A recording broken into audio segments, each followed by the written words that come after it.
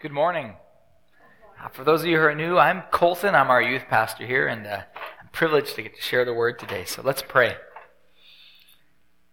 God, thank you for your word, and thank you, God, that you sent your son Jesus to die for us, God, and that your love is devoted, it is enduring. And God, our praise will ever be on your lips. And so today, I just pray that as I speak, Lord, that your words would speak, that your spirit would move in our hearts today. We pray this in your name. Amen. Kepha Sepangi was the pastor of the Redeemed Church in Uganda, which became the target of Idi Amin's persecution in 1973.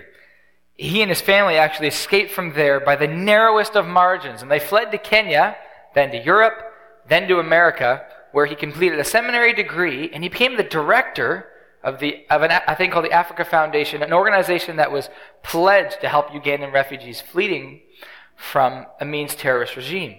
And in his book, A Distant Grief, he recounts what happened to his prayer life when he came to the safeties of the Western world. He writes this: "It was then, in my second year, that I noticed the change that had come into my life. In Uganda, Penina and I read the Bible for hope and life. We read to hear God's promises, to hear his commands and obey them. There had been no time for argument and no time for religious discrepancies or doubts. Now, in the security of a new life and with the reality of death fading from mind, I found myself reading Scripture to analyze texts and speculate about meaning. I came to enjoy abstract theological discussions with my fellow students, and while these discussions were intellectually refreshing, it wasn't long before our fellowship revolved around ideas rather than the work of God in our lives. It was not the blood of Jesus Christ that gave us unity, but our agreement on doctrinal issues. We came together not for confession and forgiveness, but for debate. The biggest change came in my prayer life," he says. "In Uganda, I had prayed with a deep sense of urgency. I refused to leave my knees until I was certain I'd been in the presence of the resurrected Christ. It was not just the gift I needed to see the giver. I needed to know that the God of orphans and widows, the God of the helpless, heard my prayers. Now, after a year in Philadelphia, the urgency was gone. When I prayed publicly, I was more concerned to be theologically correct than to be in God's presence. Even in private, my prayers were no longer the helpless cries of a child. They were spiritual tranquilizers, thoughts that made no contact with anything outside themselves. More and more, I found myself coming to God with vague requests for gifts I did not expect. God himself had become a distant figure. He had become the subject of debate, an abstract category. I no longer prayed to him as a living father, but as an impersonal being who did not mind my inattention and unbelief." So as we talk about some of the essential ideals of being God's people in the world, I recognize that we live in relative safety, and so often we think of God in the abstract theological or as a distant figure, and sometimes we leave the implications of God's love to us and for us in the abstract. And much of that comes from allowing the comforts, leisures, the opportunities available to us here in Kamloops, BC, to get in the way of our relationship with God. We can get frustrated with God and with our lack of closeness to him, the seeming distance he has from us, and the less and less we look like his son Jesus, even if we know lots about him.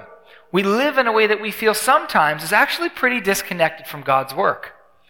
The truth is, if we're living disconnected from God, living a life but without love, our ministry adds up to a sum total of zero. And so I thought it important, before we get into being like Christ, being and reflecting the character of God in the world, first that we need to talk about how we could ever expect to reflect the character of God. We need to spend time with him. We need to be with him. Artists, when they draw a picture, they have a person or a landscape in front of them that they're drawing. It's in front of them, always before them. Hockey players, to get better at shooting, you need to be on the ice with an actual stick and an actual puck. A ball hockey ball just isn't the same thing. We need the real thing. And if we're going to reflect God's character, we need more than just a pastor preaching on Sunday morning and more than just a good theological book. We need to spend time with the real God, the real center of the universe, on our knees before him, praying and reading and listening to his word. So even as we speak of using our spiritual gifts and living out our purpose, we need to know that we don't move from the ABCs of Christian life onto newer and greater and better things. We never move from the beauty of being a child before God. Simpanji, he was moving from a personal love of God to merely intellectual thinking. Study is important, but it can't replace real communion with God and others, with confession and forgiveness, as he said. What could be better than to really have a restored relationship with our Creator who loves us? Through grace, we have access to the Heavenly Father. We aren't saved for the gifts, but for the giver. The gospel is the A to Z of life. We don't move past God and act as though we believe the gospel now to receive in our lives good things like knowledge and riches and money and pleasure. The best gift we get is God. We can live with him. And so as we talk about our purpose and how we play our part, I want to issue a word of caution but encouragement that one of my beloved professors always drove into us. He said this: be concerned first by the depth of your ministry, your relationship with God, not the breadth of your ministry. Let God worry about the breadth. Grow deep in love with him. The primary way we do this is through spending time with him, learning from him. And we do that through prayer and reading his word. But I want to focus today on prayer. See, so often we fail to pray. Prayer is something that takes time, intentionality, and discipline. And the time we give it kind of shows how important it is. It shows its true measure of importance to us. Martin Luther, a father of the Protestant Reformation, he said that when he was busy, it meant he needed to pray more. Work from early till late, he said. In fact, I have so much to do that I shall spend the first 3 hours in prayer. So the demands of the day might have dictated his time in prayer, but not the way that it often does for us. Prayer was most important because God was most important. Jesus himself, he spent full nights in prayer. He rose before the sun in order to pray. And often when major stuff was going on in his life, he withdrew to lonely places and prayed. We want to be connected to the source of life. An old hymn said something along these lines: when you, meaning God, visit the heart, then truth begins to shine. Earthly vanities depart, and what is kindled is love divine. I think we begin to see that as we spend time with God in prayer and in his word. The things that distract us, earthly vanities, they're sometimes good things, right? But they're put in their proper place in terms of our affections. We love what God loves more, and God kindles in us his love. We begin to have our affections stirred up.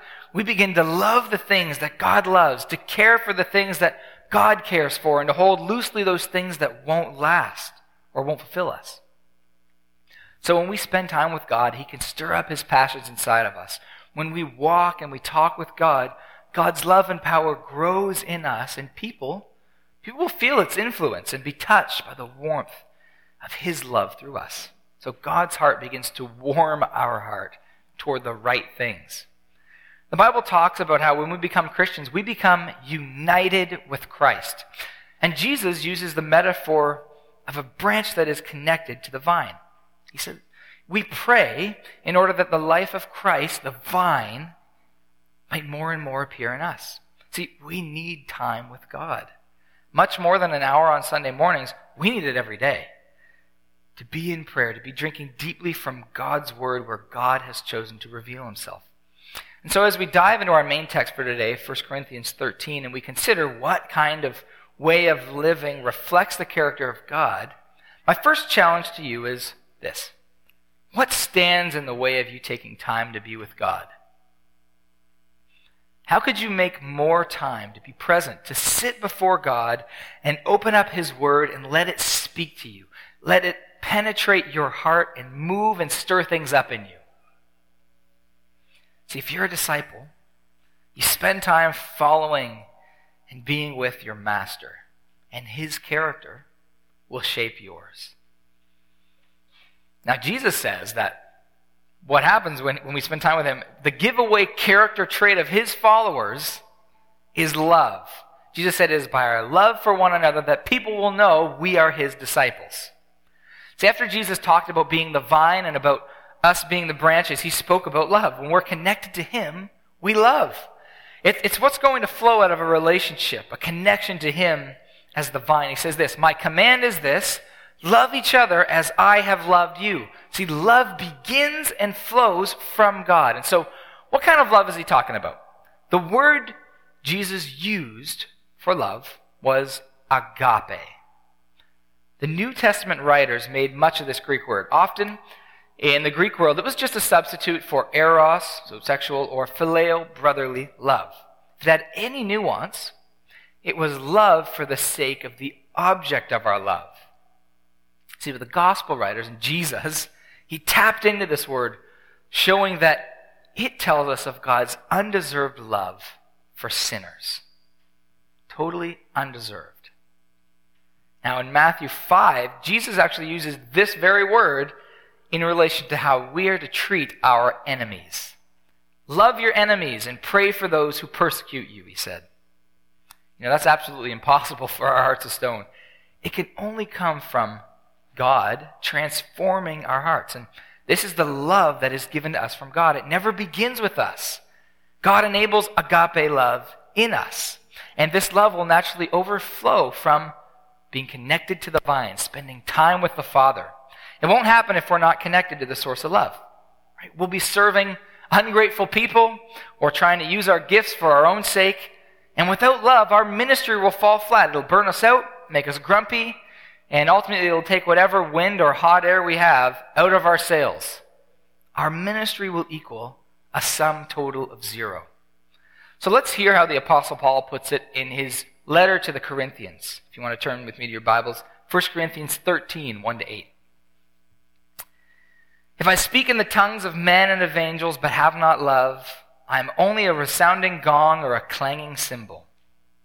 If I have the gift of prophecy and can fathom all mysteries and all knowledge, and if I have a faith that can move mountains but have not love, I am nothing.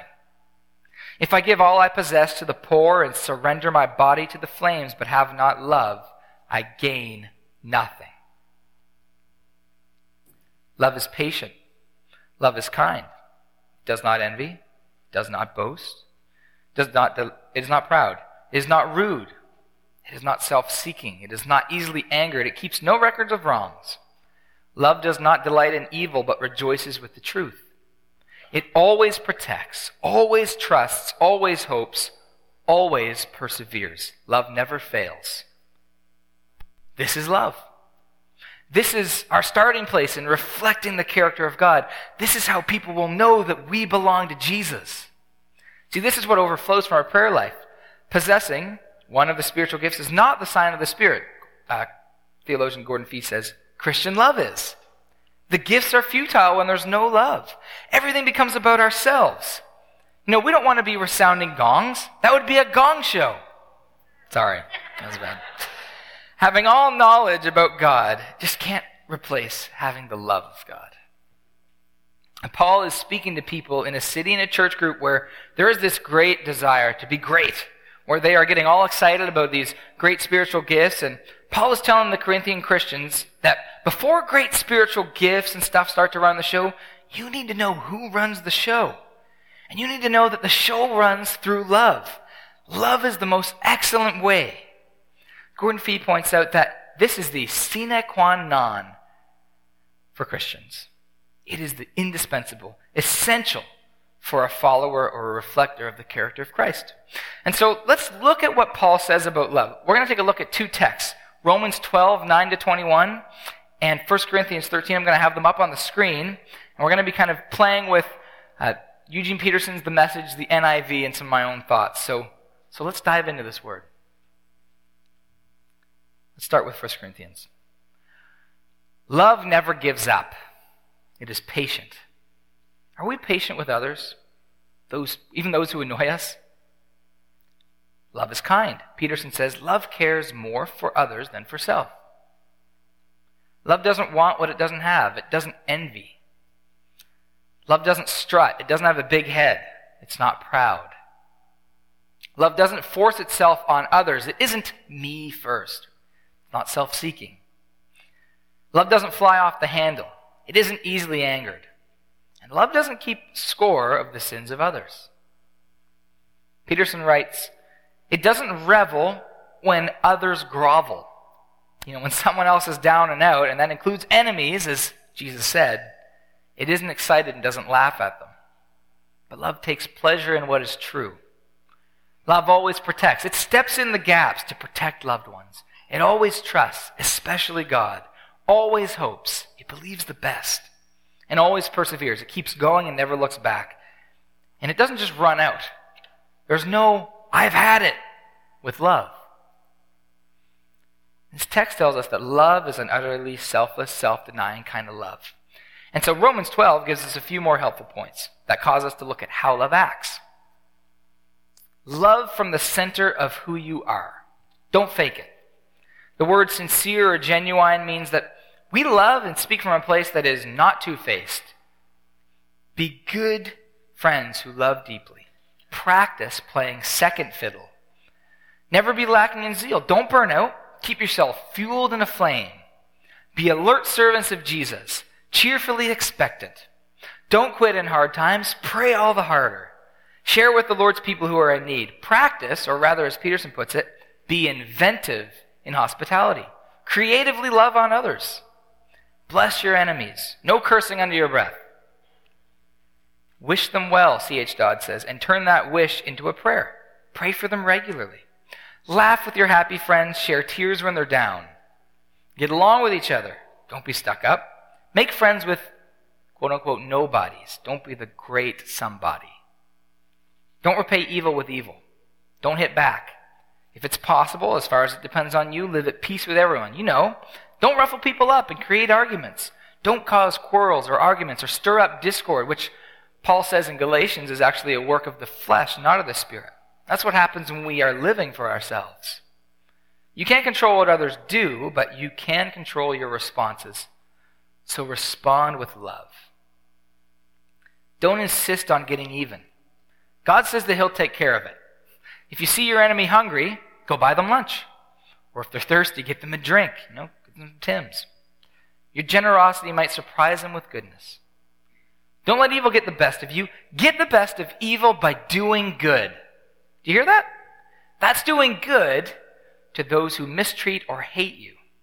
Blessing those who persecute you, as Jesus said. And here's a question. Are you willing to go and do something good for someone who either really doesn't like you or you really don't like? Yes or no? Take a moment. Tell God, is it yes or no? Are you willing to do something good for them? Yes.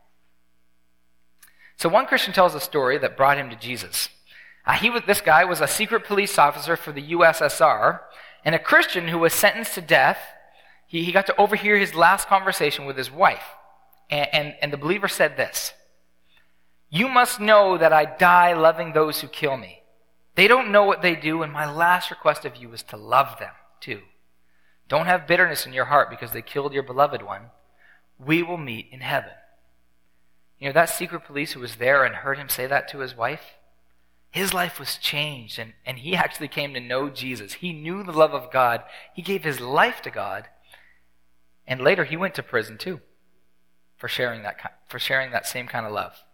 See, love isn't something abstract, right? Love is not an idea for Paul, not even a motivating factor for behavior. It totally influences and takes over our behavior. To love is to act. Anything short of that is not love at all.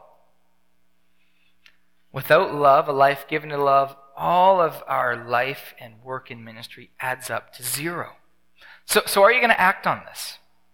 There's so much great application of love in the Bible. There's way more ways to live and reflect God's character than just what we've brought up today.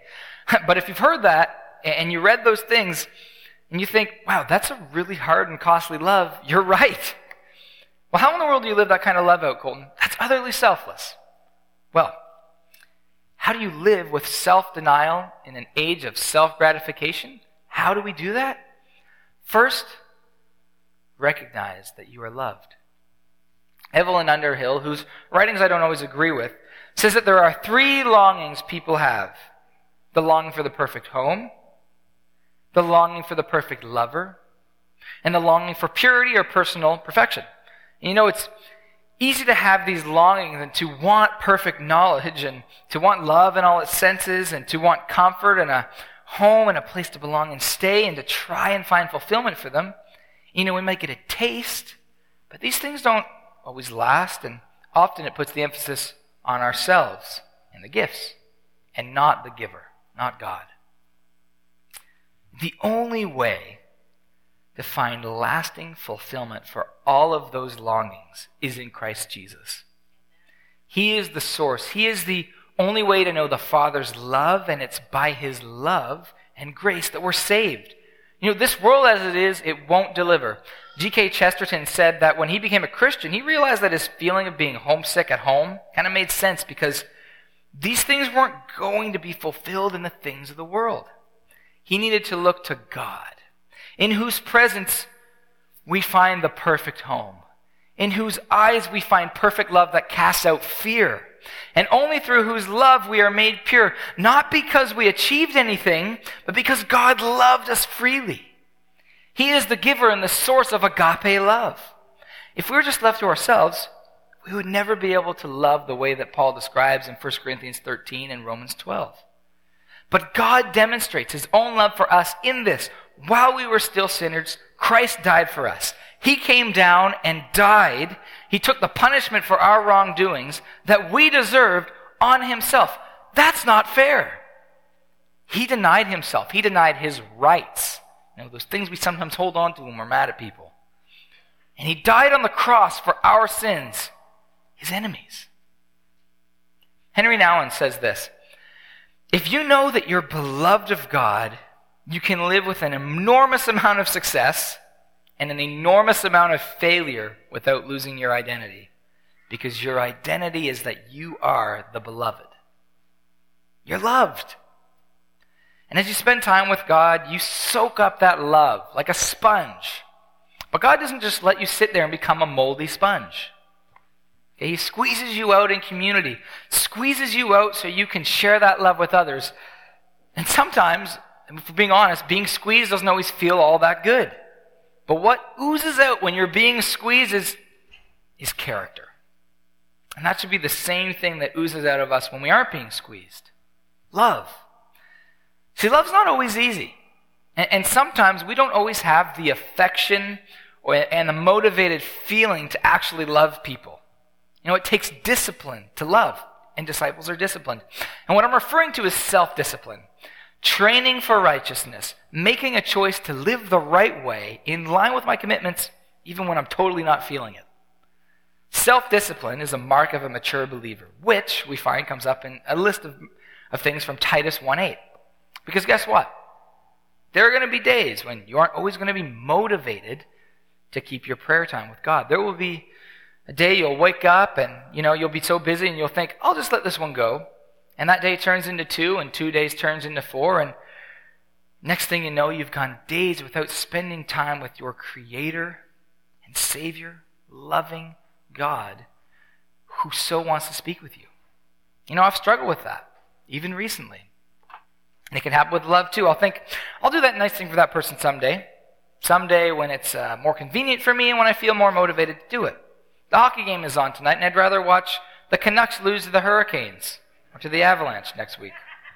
My friend in need can wait. But what does it mean, though? What does it take to make the most of every opportunity, as Ephesians 5:16 puts it? It takes more than motivation. It takes discipline. A popular author and former Navy SEAL, Jocko Willink, I think he put it right. He says this: discipline beats motivation every time. Motivation is fickle. If you rely on feeling motivated to do something, that feeling comes and goes. It's not reliable.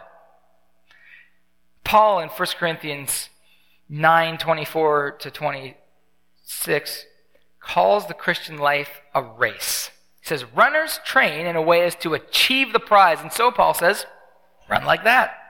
Train for godliness. That's all over the New Testament. Everyone who competes in the games goes into strict training, he says, They do it to get a crown that will not last, but we do it to get a crown that will last forever. When a runner trains for a race, and they want to win, they don't skip a run because they aren't feeling it. They're disciplined. They get out there and they do what they know is needed because they've made a decision and a commitment, and they know it's important and that it matters when the going gets tough. They're not thinking just about right now, they're thinking about the race. They deny the cravings and the temptations to just let things go. They need to be ready to race, and guess what? We're in a race right now. Romans 12:10, which we already read, it tells us to run hard, never be lacking in zeal. It says, don't be lazy or lacking in zeal. You are called to a purpose that is running towards Christ Jesus. This is an awesome race to be in. Let's run hard. The comforts of our chairs and beds, and a lot of things in our world call us towards self-gratification rather than self-denial. But that won't build up the body of Christ. We are called to love and love hard. And I like what John Piper says here. He says, we will not love each other the way Christ loved us until we learn to buffet the body the way he did in the Garden of Gethsemane. His body cried out, no, I will not be crucified. And Jesus wrestled with his body to the point that blood dropped from his face. And he made his body a servant of love. Do we want to be servants of love? Now, we know that we're saved by God's grace alone, right? So we know that this isn't a work, but it is a right response to God's grace in our own lives.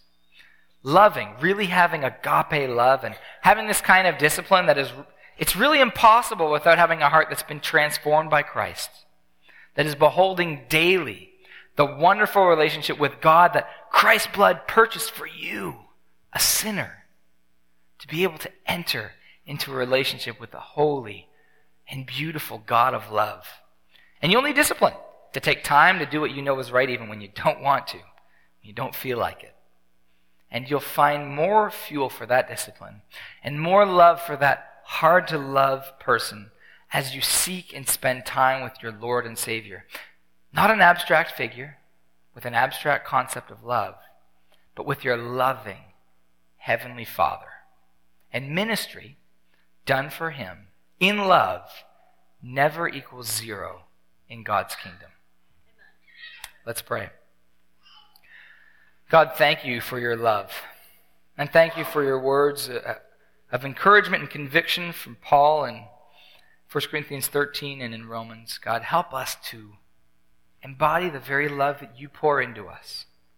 Help us to live with agape love, to love others, and to do it even when we don't feel like it. Help us to love our enemies, God. Work in our hearts by the power of your Spirit to live this out. We pray these things in your name. Amen.